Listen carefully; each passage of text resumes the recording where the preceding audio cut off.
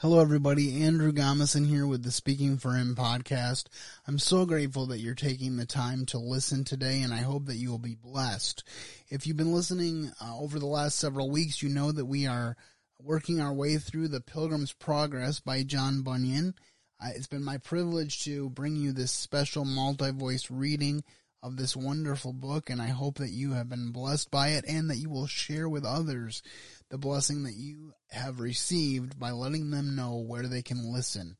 And I really want as many people as possible to hear this wonderful story, because it really does direct us back to God and what it means to follow Him wholeheartedly. I think especially this episode, as we see Christian and faithful going into the town of Vanity and dealing with the issues related to Vanity Fair, and then there is a really powerful sacrifice at the end of this episode, and I won't say any more, but just stay tuned for that.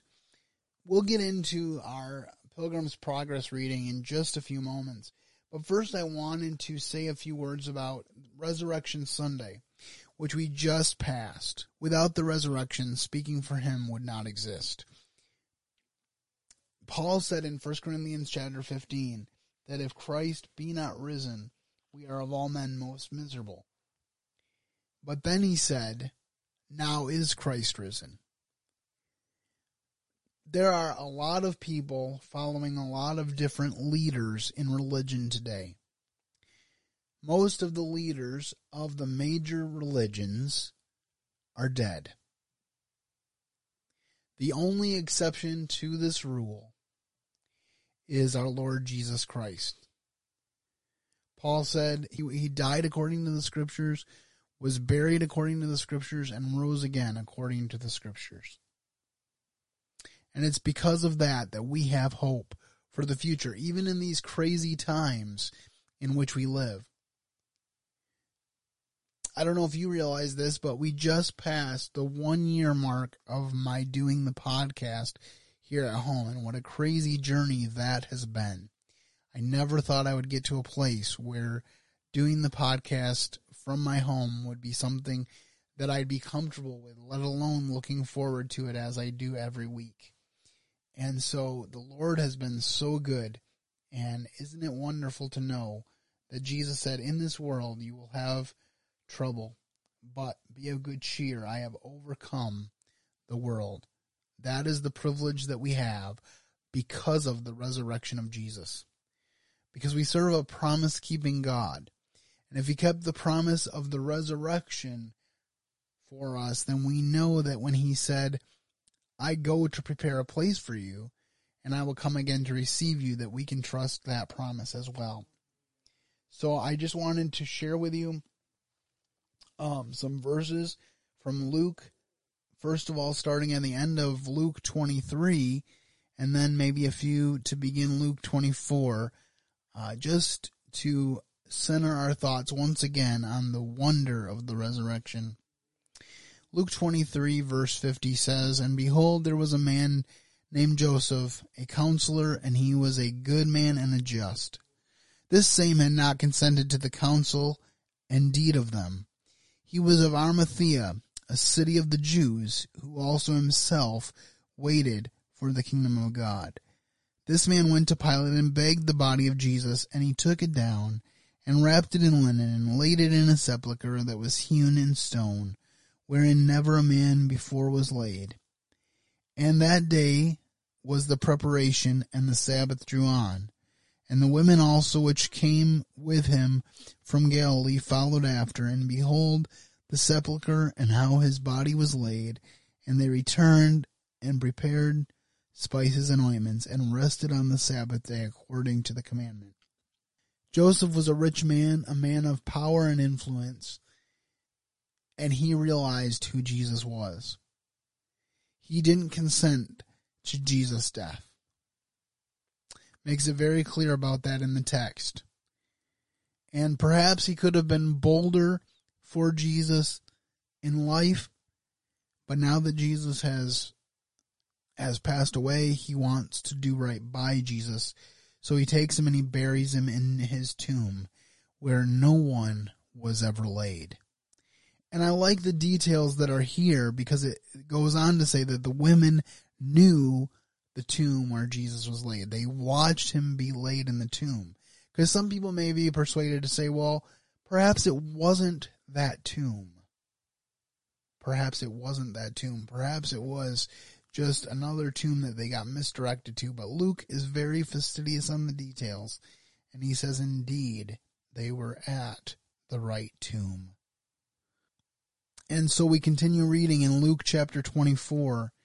Luke 24 verse 1 says, Now upon the first day of the week, very early in the morning, they came unto the sepulchre, bringing spices which they had prepared, and certain others with them. And they found the stone rolled away from the sepulchre, and they entered in and found not the body of the Lord Jesus. And it came to pass, as they were much perplexed thereabout, behold, two men stood by them in shining garments. And as they were afraid, and bowed down their faces to the earth, they said unto them, Why seek ye the living among the dead? He is not here, but is risen.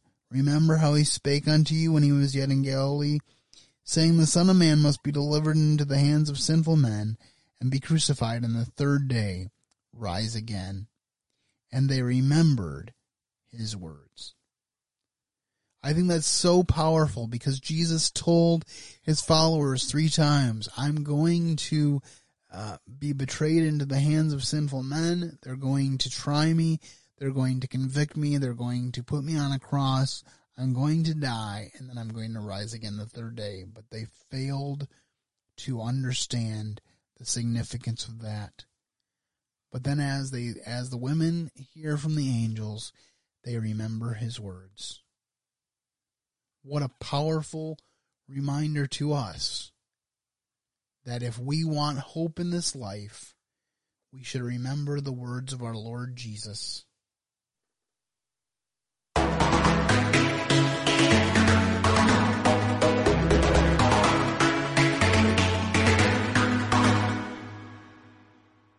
All right, well, it is now a great privilege to once again bring you to the world of Pilgrim's Progress through Speaking for Him Readers Theater.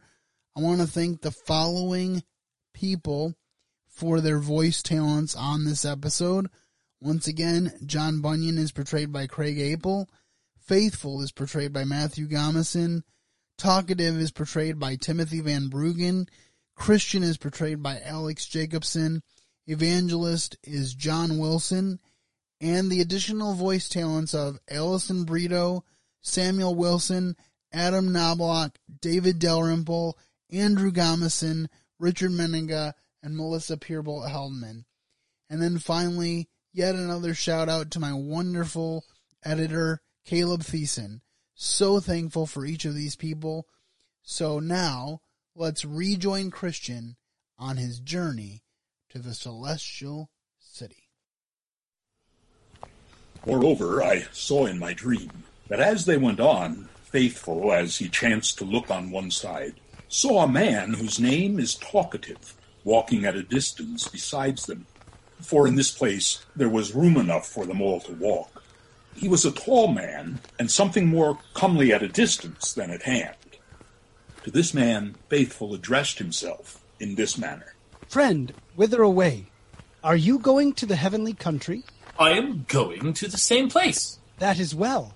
Then I hope we may have your good company. With a very good will I be your companion. Come on, then, and let us go together, and let us spend our time in discoursing of things that are profitable. To talk of things that are good, to me, is very acceptable, with you or with any other, and I am glad that I have met with those that incline to so good a work. For, to speak the truth, there are but few that care thus to spend their time, as they are in their travels, but choose much rather to be speaking of things to no profit, for this hath been a trouble to me. That is indeed a thing to be lamented. For what things so worthy of the use of the tongue and mouth of men on earth as are the things of the God of heaven?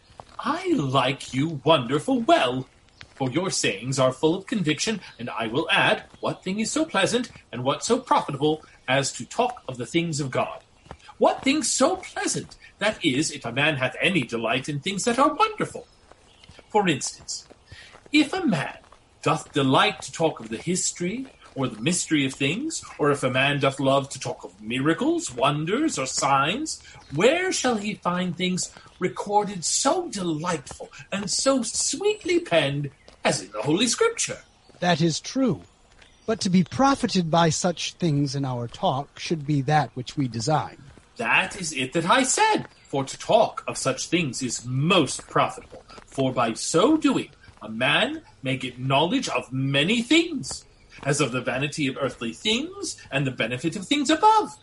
Thus, in general, but more particularly by this, a man may learn the necessity of the new birth, the insufficiency of our works, the need of Christ's righteousness, etc. Besides, by this a man may learn, by talk, what it is to repent, to believe, to pray, to suffer, or the like. By this also a man may learn what are the great promises and consolations of the gospel to his own comfort. Further, by this a man may learn to refute false opinions, to vindicate the truth, and also to instruct the ignorant. All this is true, and glad I am to hear these things from you. Alas, the want of this is the cause why so few understand the need of faith and the necessity of a work of grace in their soul, in order to eternal life, but ignorantly live in the works of the law by which a man can by no means obtain the kingdom of heaven.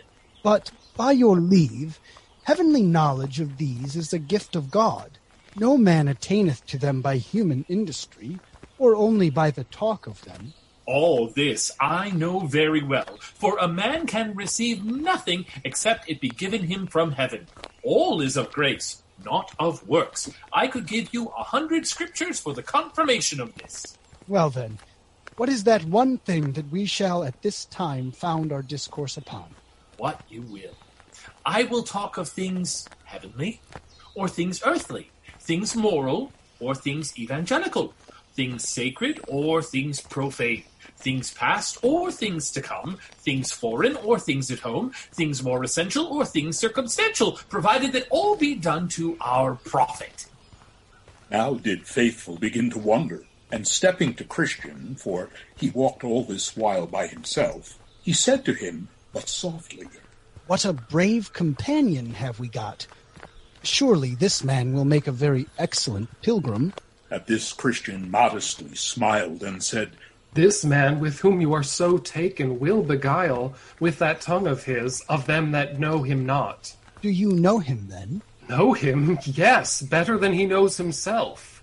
Pray, what is he? His name is Talkative. He dwelleth in our town.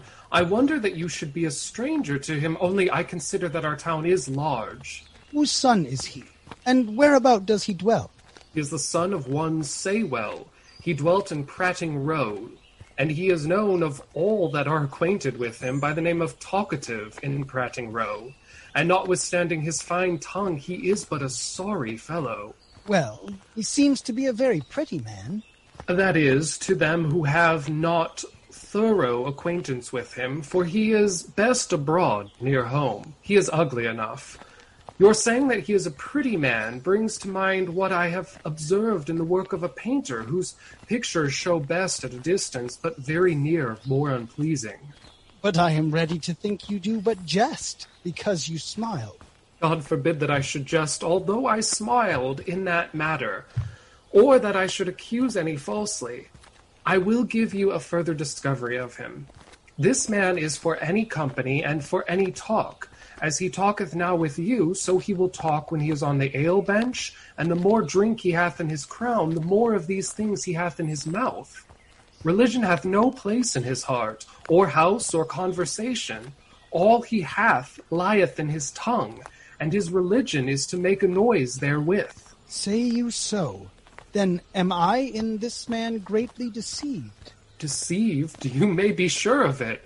Remember the proverb, they say and do not. But the kingdom of God is not in the word, but in power. He talketh of prayer, of repentance, of faith, and of the new birth, but he knows but only to talk of them.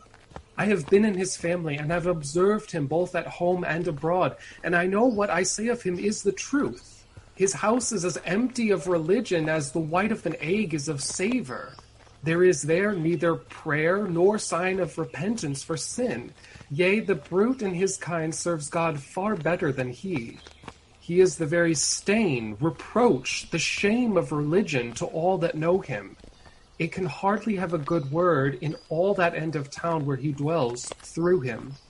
Thus say the common people that know him, a saint abroad and a devil at home.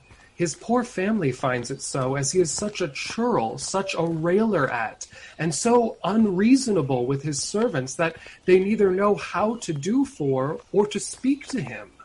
Men that have any dealings with him say it is better to deal with a Turk than with him, for fairer dealing they shall have at their hands.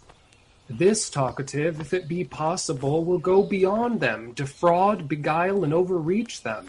Besides, he brings up his sons to follow his steps, and if he findeth in any of them a foolish timorousness, for so he calls the first appearance of a tender conscience, he calls them fools and blockheads, and by no means will employ them in much, or speak to their commendations before others. For my part, I am of opinion that he has, by his wicked life, caused many to stumble and fall, and will be, if God prevent not, the ruin of many more. Well, my brother, I am bound to believe you, not only because you say you know him, but also because, like a Christian, you make your reports of men. For I cannot think that you speak these things of ill will, but because it is even so as you say. Had I known him no more than you, I might perhaps have thought of him as at the first you did. Yea, had he received this report at their hands only that are enemies to religion, I should have thought it had been slander, a lot that often falls from bad men's mouth upon good men's names and professions. But all these things, yea, and a great many more as bad of my own knowledge, can prove him guilty of. Besides, good men are ashamed of him. They can neither call him brother nor friend. The very naming of him among them makes them blush, if they know him. Well, I see that saying and doing are two things, and hereafter I shall better observe this distinction. They are two things indeed, and are as diverse as are the soul and the body. For as the body without the soul is but a dead carcass, so saying, if it be alone, is but a dead carcass also. The soul of religion is the practical part. Pure religion and undefiled before God and the Father is this, to visit the fatherless and the widows in their affliction, and to keep himself unspotted from the world. This talkative is not aware of. He thinks that hearing and saying will make him a good Christian, and thus he deceiveth his own soul. Hearing is but as the sowing of the seed. Talking is not sufficient to prove that fruit is indeed in the heart and life. Let us assure ourselves that at the day of doom men shall be judged according to their fruits. It will not be said then, do you believe, but were you doers or talkers only? And accordingly shall they be judged. The end of the world is compared to our harvest, and you know men at harvest regard nothing but fruit. Not that anything can be accepted that is not of faith, but I speak this to show you how insignificant the profession of talkative will be at that day. This brings to my mind that of Moses, by which he described the beast that is clean. He is such a one that parteth the hoof and cheweth the cud. Not that parteth the hoof only, or that cheweth the cud only. The hare cheweth the cud, but yet is unclean, because he parteth not the hoof. And this truly resembleth talkative. He cheweth the cud, he seeketh knowledge, he cheweth upon the word, but he divideth not the hoof. He parteth not with the way of sinners. But as the hare, he retaineth the foot of a dog or bear, and therefore he is unclean. You have spoken, for aught I know, the true gospel sense of those texts. And I will add another thing. Paul calleth some men, yea, those great talkers too, sounding brass and tinkling cymbals. That is, as he expounds them in another place, things without life giving sound. Things without life, that is, without the true faith and grace of the gospel, and consequently things that shall never be placed in the kingdom of heaven among those that are the children of life. though their sound by their talk as it were the tongue or voice of an angel. Well, I was not so fond of his company at first, but I am sick of it now. What shall we do to be rid of him? Take my advice and do as I bid you, and you shall find that he will soon be sick of your company too, except God shall touch his heart and turn it. What would you have me do? Why, go to him, and enter into some serious discourse about the power of religion, and ask him plainly, when he has approved of it, for that he will, whether this thing be set up in his heart, house, or conversation. Then Faithful stepped forward again, and said to Talkative, Come, what cheer? How is it now? Oh, thank you. Well, I thought we should have had a great deal of talk by this time. Well, if you will, we will fall to it now. And since you left it with me to state the question, let it be this. How doth the saving grace of God discover itself when it is in the heart of man? Ah, I perceive then that our talk must be about the power of things. Well, it is a very good question, and I shall be willing to answer you, and take my answer in brief thus. First, where the grace of work of God is in the heart, it causeth there a great outcry against sin. Secondly... Nay, hold.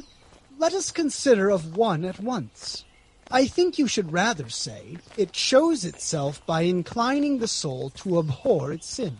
Why, what difference is there between crying out against and abhorring of sin? Oh, a great deal.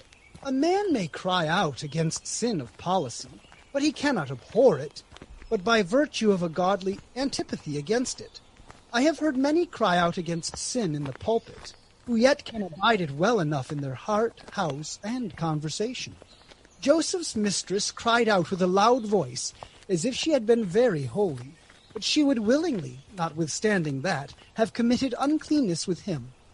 Some cry out against sin, even as the mother cries out against her child in her lap, when she calleth it slut and naughty girl, and then falls to hugging and kissing it. You lie at the catch, I perceive. No, not I. I am only for setting things right. But what is the second thing whereby you would prove a discovery of a work of grace in the heart? Great knowledge of gospel mysteries. This sign should have been first, but first or last it is also false. For knowledge, great knowledge, may be obtained in the mysteries of the gospel, and yet no work of grace in the soul. Yea, if a man have all knowledge, he may yet be nothing, and so consequently be no child of God. When Christ said, Do you know all these things? And the disciples had answered, Yes. He addeth, Blessed are ye if ye do them. He doth not lay the blessing in the knowing of them, but in the doing of them. For there is a knowledge that is not attended with doing. He that knoweth his master's will and doeth it not. A man may know like an angel and yet be no Christian. Therefore your sign of it is not true. Indeed, to know is a thing that pleaseth talkers and boasters, but to do is that which pleaseth God. Not that the heart can be good without knowledge, for without that the heart is naught. There is therefore knowledge and knowledge. Knowledge that resteth in the bare speculation of things, and knowledge that is accompanied with the grace of faith and love, which puts a man upon doing even the will of God from the heart. The first of these will serve the talker, but without the other the true Christian is not content. Give me understanding, and I shall keep thy law. Yea, I shall observe it with my whole heart. You lie at the catch again. This is not for edification. Well, if you please, propound another sign how this work of grace discovereth itself where it is. Not I, for I see we shall not agree. Well, if you will not, will you give me leave to do it? You may use your liberty. A work of grace in the soul discovereth itself either to him that hath it, or to standers by. To him that hath it thus, it gives him conviction of sin, especially of the defilement of his nature, and the sin of unbelief, for the sake of which he is sure to be damned if he findeth not mercy at God's hand by faith in Jesus Christ. This sight and sense of things worketh in him sorrow and shame for sin. He findeth, moreover, revealed in him the Saviour of the world, and the absolute necessity of closing with him for life. at the which he findeth hungerings and thirsting after him, to which hungerings, etc., the promise is made. Now, according to the strength or weakness of his faith in his Savior, so is his joy and peace, so is his love to holiness, so are his desires to know him more, and also to serve him in this world. But though I say it discovereth itself thus unto him, yet it is but seldom that he is able to conclude that this is a work of grace, because his corruptions now and his abused reason make his mind to misjudge in this matter. Therefore, in him that hath this work, there is required a very sound judgment before he can, with steadiness, conclude that this is a work of grace. To others it is thus discovered. 1. By an experimental confession of his faith in Christ. 2.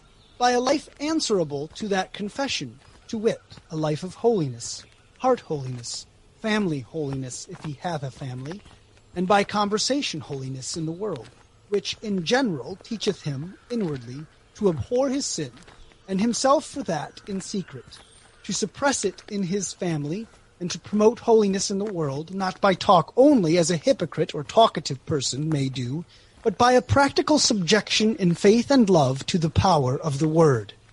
And now, sir, as to this brief description of the work of grace, and also the discovery of it, if you have aught to object, object. If not, then give me leave to propound to you a second question. Oh, nay, my part is not now to object, but to hear. Let me therefore have your second question. It is this. Do you experience this first part of this description of it? And doth your life and conversation testify the same? Or standeth your religion in word or in tongue, and not in deed and truth? Pray, if you incline to answer me in this, say no more than you know the God above will say amen to, and also nothing but what your conscience can justify you in. For not he that commendeth himself is approved, but whom the Lord commendeth. Besides to say I am thus and thus when my conversation and all my neighbors tell me I lie, is great wickedness. Then Talkative at first began to blush, but recovering himself, thus he replied, You come now to experience, to conscience, and God, and to appeal to him for justification of what is spoken. This kind of discourse I did not expect, nor am I disposed to give an answer to such questions, because I count not myself bound thereto, unless you take upon you to be a catechizer, and, though you should do so, yet I may refuse to make you my judge. But, I pray, will you tell me why you ask me such questions? Because I saw you forward to talk, because I knew not that you had aught else but notion. Besides, to tell you all truth, I have heard of you that you are a man whose religion lies in talk, and that your conversation gives this your mouth profession the lie. They say you are a spot among Christians, and that religion fareth the worse for your ungodly conversation, that some already have stumbled at your wicked ways, and that more are in danger of being destroyed thereby. Your religion, and an alehouse, and covetousness, and uncleanness, and swearing, and lying, and vain company-keeping, etc., will stand together. The proverb is true of you which is said of a whore, to wit, that she is a shame to all women. So are you a shame to all professors. Well, since you are ready to take up reports and to judge so rashly as you do, I cannot but conclude that you are some peevish or melancholy man, not fit to be discoursed with, and so, adieu. Then came up Christian, and said to his brother, I told you how it would happen. Your words and his lusts could not agree. He had rather leave your company than reform his life. But he is gone. As I said, let him go. The loss is no man's but his own. He has saved the trouble of going from him, for he continuing, as I suppose he will do, as he is, he would have been but a blot in our company. Besides, the apostle says, from such withdraw thyself. But I am glad we had this little discourse with him. It may happen that he will think of it again. However, I have dealt plainly with him, and so am clear of his blood if he perisheth. You did well to talk so plainly to him as you did. there is but little of this faithful dealing with men nowadays, and that makes religion to stink so in the nostrils of many, as it doth, for they are these talkative fools whose religion is only in word, and are debauched and vain in their conversation, that, being so much admitted into the fellowship of the godly, do puzzle the world, blemish Christianity, and grieve the sincere. I wish that all men would deal with such as you have done.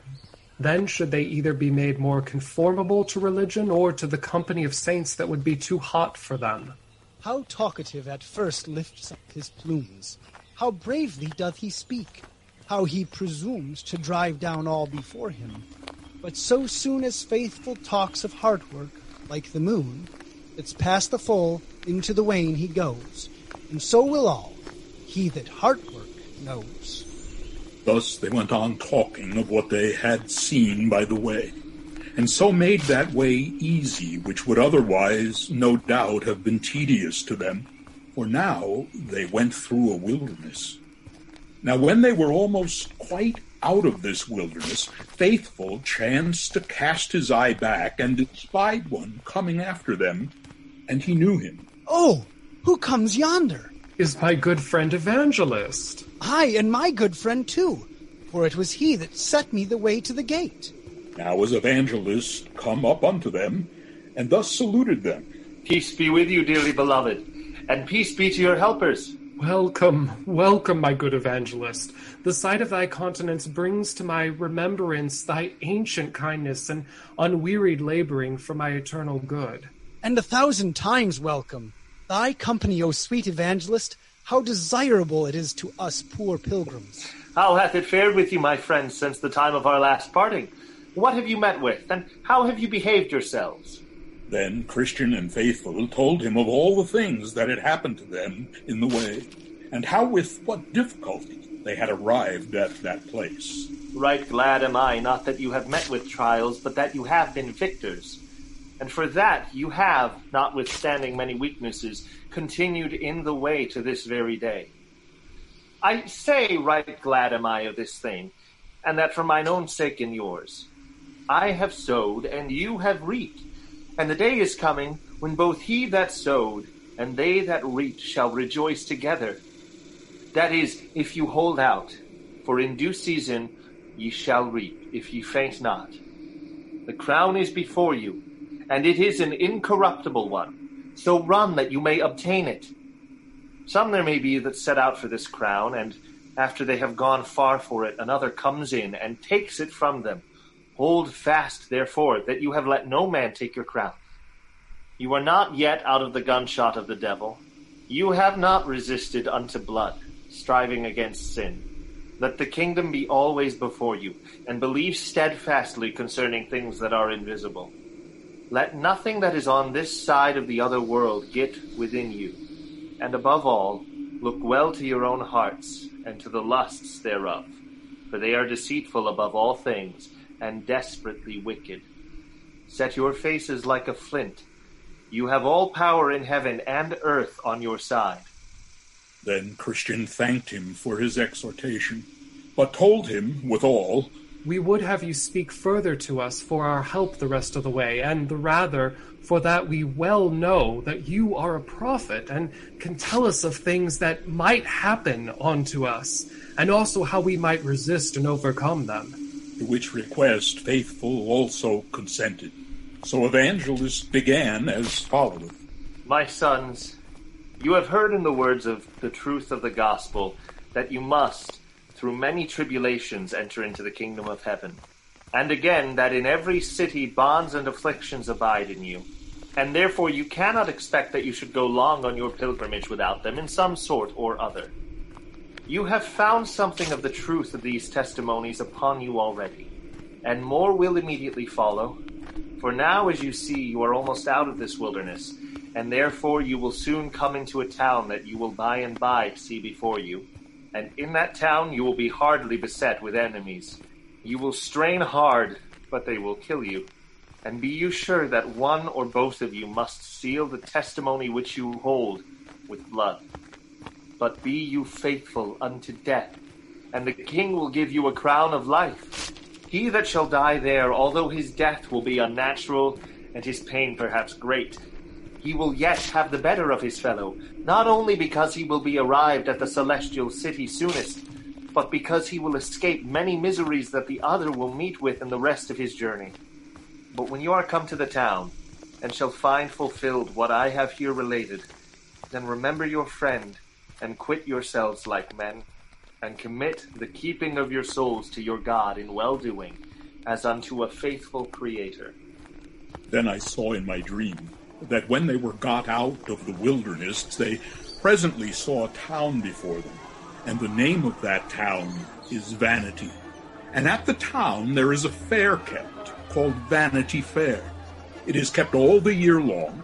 It beareth the name Vanity Fair, because the town where it is kept is lighter than vanity, and also because all that is there sold, or that cometh thither, is vanity. As is the saying of the wise, all that cometh is vanity. This fair is no new erected business, but a thing of ancient standing. I will show you the original of it. Almost 5,000 years agone, there were pilgrims walking to the celestial city as these two honest persons are, and Beelzebub, Apollyon, and Legion with their companions, perceiving by the path the pilgrims made that their way to the city lay through this town of Vanity, they contrived here to set up a fair wherein should be sold all sorts of vanity, and that it should last all year long. Therefore, at this fair all such merchandise is sold, as houses, lands, trades, places, honors, preferments, titles, countries, kingdoms, lusts, pleasures, and delights of all sorts, as whores, bawds, wives, husbands, children, masters, servants, lives, blood, bodies, souls, silver, gold, pearls, precious stones, and what not. And moreover, at this fair there is at all times to be seen juggling, cheats, games, plays, fools, apes, knaves, and rogues, and that of every kind. Here are to be seen too, and that for nothing, thefts, murders, adulteries, false swearers, and that of a blood-red color. As in other fairs of less moment, there are several rows and streets under their proper names, where such and such wares are vended. So here likewise you have the proper places, rows, streets, countries, and kingdoms, where the wares of this fair are soonest to be found. Here is the Briton row, the French row, the Italian row, the Spanish row, the German row, where several sorts of vanities are to be sold. But as in other fairs, some one commodity is the chief of all the fair, so the ware of Rome and her merchandise is greatly promoted in this fair. Only our English nation, with some others, have taken a dislike thereat. Now, as I said, the way to the celestial city lies just through this town where this lusty fair is kept. And he that will go to the city, and yet not go through this town, must needs go out of the world. The Prince of Princes himself, when here, went through this town to his own country, and that upon a fair day too. Yea, and as I think it was Beelzebub, the chief lord of this fair, that invited him to buy of its vanities. Yea, would have made him lord of the fair, could he but have done him reverence as he went through the town. Yea, because he was such a person of honor, Beelzebub had him from street to street, and showed him all the kingdoms of the world in a little time, that he might, if possible, allure the Blessed One to cheapen buy some of his vanities.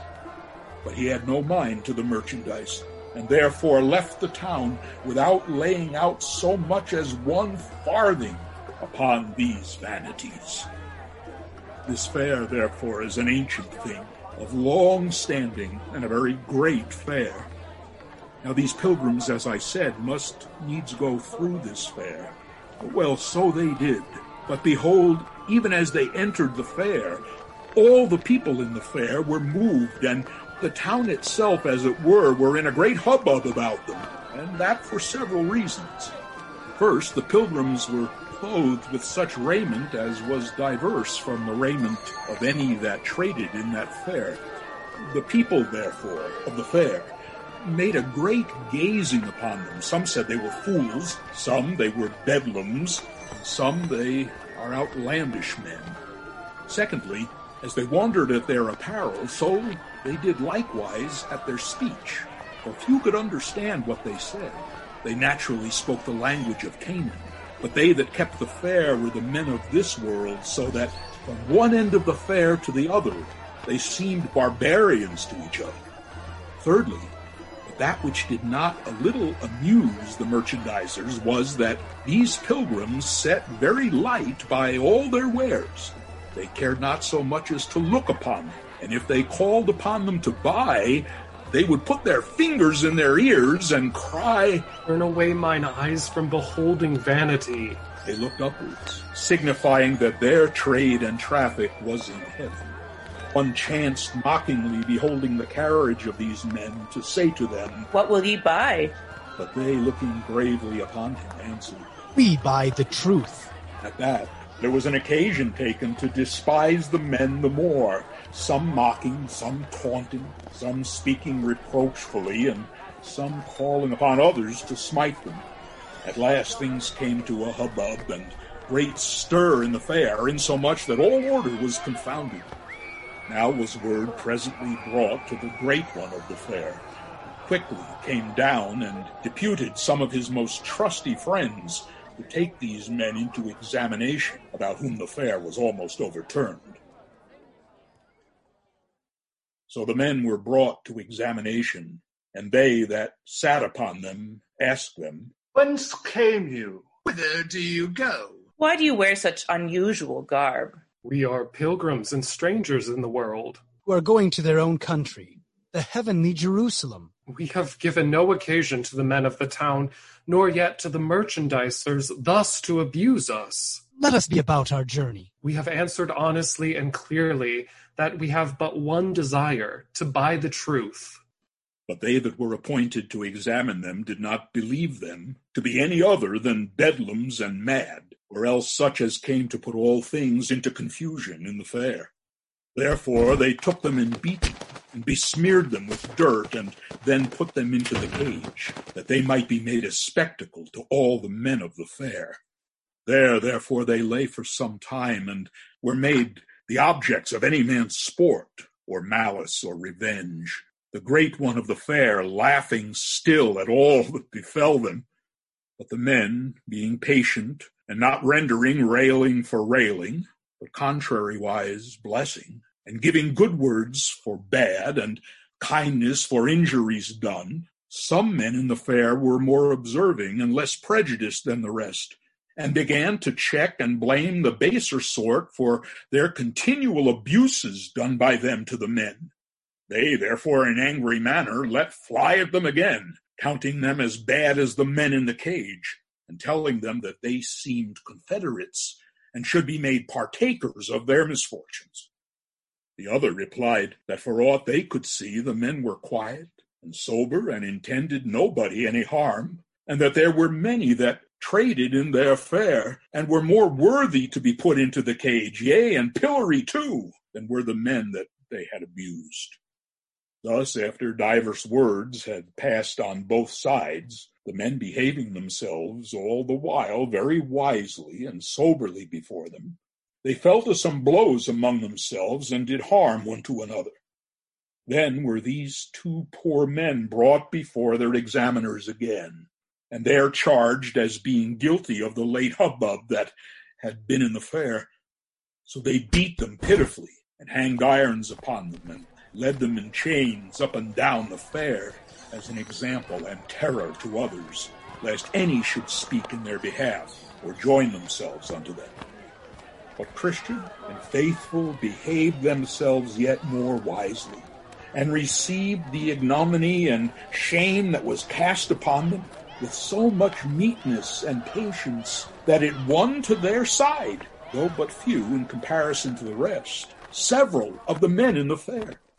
This put the other party yet into greater rage, insomuch that they concluded the death of these 2 men, wherefore they threatened that the cage nor iron should serve their turn, but that they should die for the abuses they had done, and for deluding the men of the fair. Then were they remanded to the cage again, until further order should be taken with them. So they put them in and made their feet fast in the stocks. Here, therefore, they called again to mind what they had heard from their faithful friend Evangelist, and were more confirmed in their way and sufferings by what he told them would happen to them. They also now comforted each other, that whose lot it was to suffer, even he should have the best of it. Therefore each man secretly wished that he might have that preferment. But committing themselves to the all-wise disposal of him that ruleth all things, with much content they abode in the condition in which they were, until they should be otherwise disposed of. Then a convenient time being appointed, they brought them forth to their trial, ordered to their condemnation. When the time was come, they were brought before their enemies and arraigned. The judge's name was Lord Hategood. Their indictment was one and the same in substance, though somewhat varying in form, the contents whereof were this. You are enemies too, and disturbers of their trade. You have made commotions and divisions in the town, and have won a party to your own most dangerous opinions, in contempt of the law of our prince. I have only set myself against that which has set itself against him that is higher than the highest. As for disturbance, I make myself a man of peace.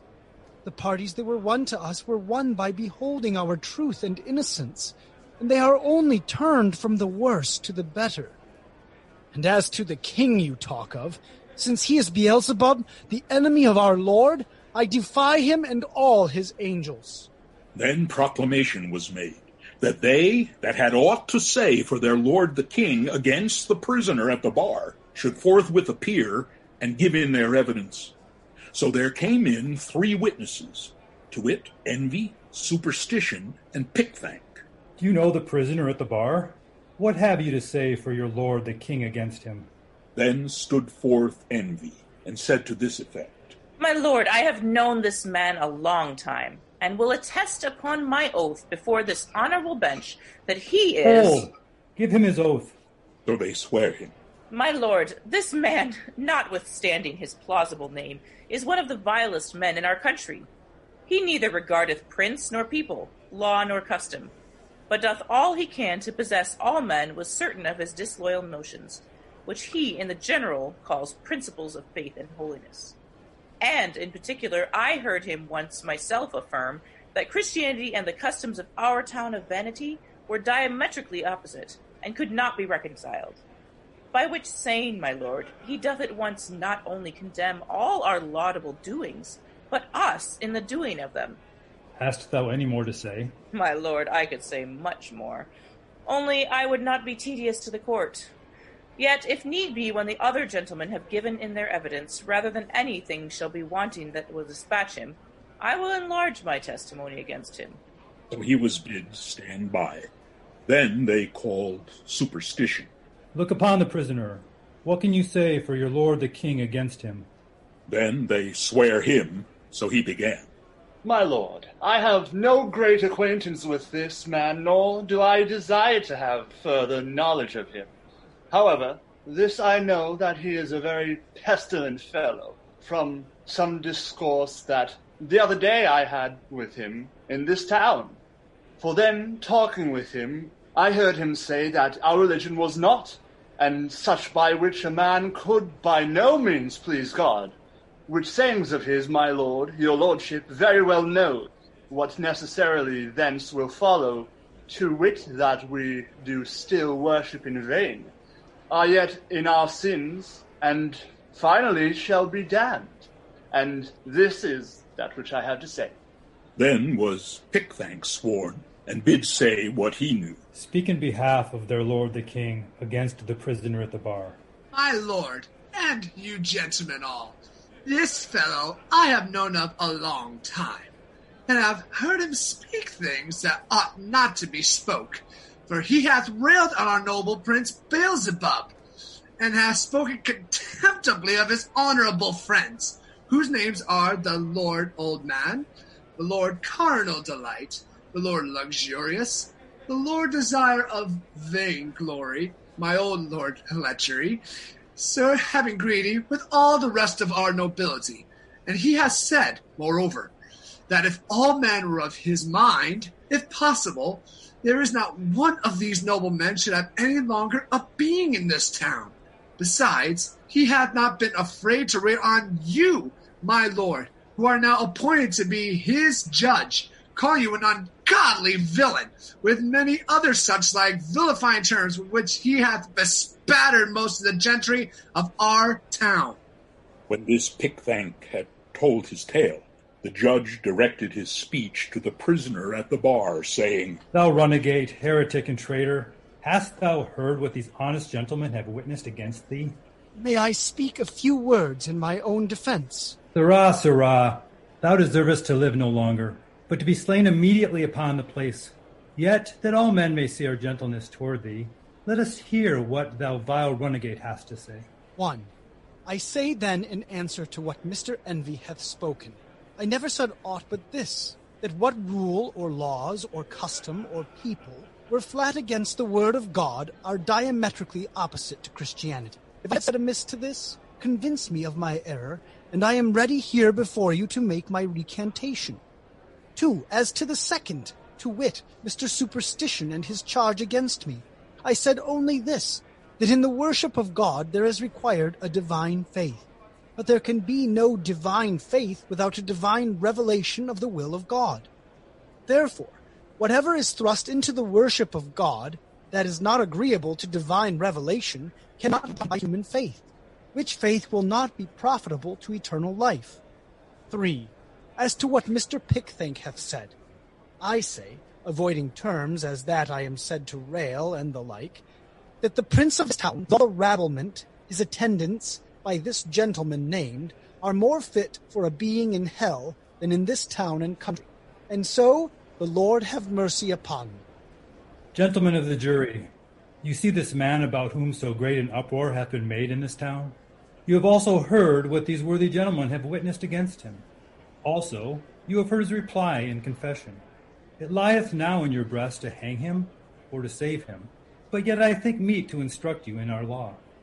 There was an act made in the days of Pharaoh the Great, servant to our prince, that lest those of a contrary religion should multiply and grow too strong for him, their males should be thrown into the river. There was also an act made in the days of Nebuchadnezzar the Great, another of his servants, that whoever would not fall down and worship his golden image should be thrown into a fiery furnace. There was also an act made in the days of Darius, that whoso, for some time, called upon any god but him, should be cast into the lion's den. Now the substance of these laws this rebel has broken, not only in thought, which is not to be borne, but also in word and deed, which must therefore needs be intolerable. For that of Pharaoh, his law was made upon a supposition, to prevent mischief, no crime being yet apparent. But here is a crime apparent.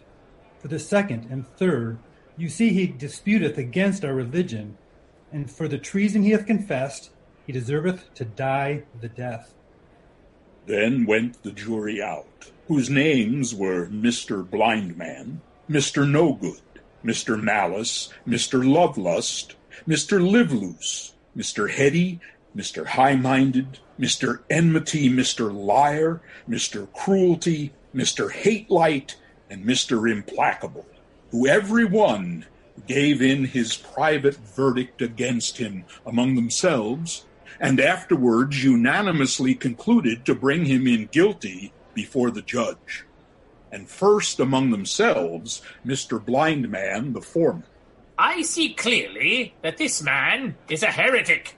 Then said Mr. No Good, Away with such a fellow from the earth. Mr. Malice replied, Aye, for I hate the very looks of him. Then said Mr. Lovelust, I could never endure him. Mr. Liveloose interjected, Nor I, for he would always be condemning my way. Mr. Heady exclaimed, "Hang him! Hang him!" Mr. High-Minded haughtily responded, "A sorry scrub." Mr. Enmity, Mr. Liar, and Mr. Cruelty added their own insults to the howling mob of a jury. My heart riseth against him. He is a rogue! Hanging is too good for him. Mr. Hate-Light and Mr. Implacable added their thoughts to the fray as the angry discourse concluded. Let us dispatch him out of the way. Might I have all the world given me, I could not be reconciled to him. Therefore, let us forthwith bring him in guilty of death. And so they did. Therefore he was presently condemned to be had from the place where he was to the place from whence he came, and there to be put to the most cruel death that could be invented. They therefore brought him out to do with him according to their law. And first they scourged him, and then buffeted him. Then they lanced his flesh with knives. After that they stoned him with stones, and pricked him with their swords. And last of all they burned him to ashes at the stake. Thus came Faithful to his end.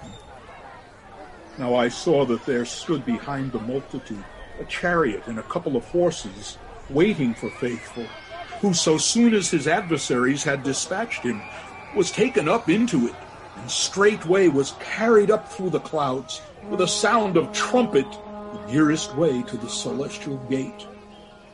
But as for Christian, he had some respite, and was remanded back to prison.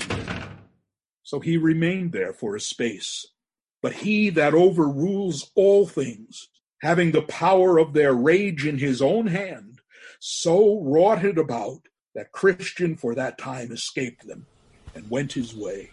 And as he went, he sang, saying, Well, Faithful, thou hast faithfully professed unto thy Lord, with whom thou shalt be blessed.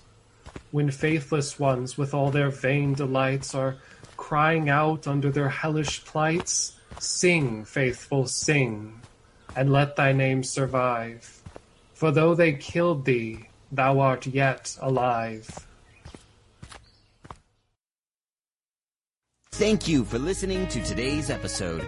Your host has been Andrew Gommesen, founder of Speaking for Him. For more information on today's show and to leave us comments and voicemails, visit speakingforhim.blogspot.com. You can find Andrew's ministry at speakingforhim.com. That's speaking, the number 4, HIM. You can also interact with us at facebook.com/speakingforhim and on Twitter @speakingforhim. And when you look for us on iTunes and Stitcher, let us know what you think of the podcast by leaving a rating and review.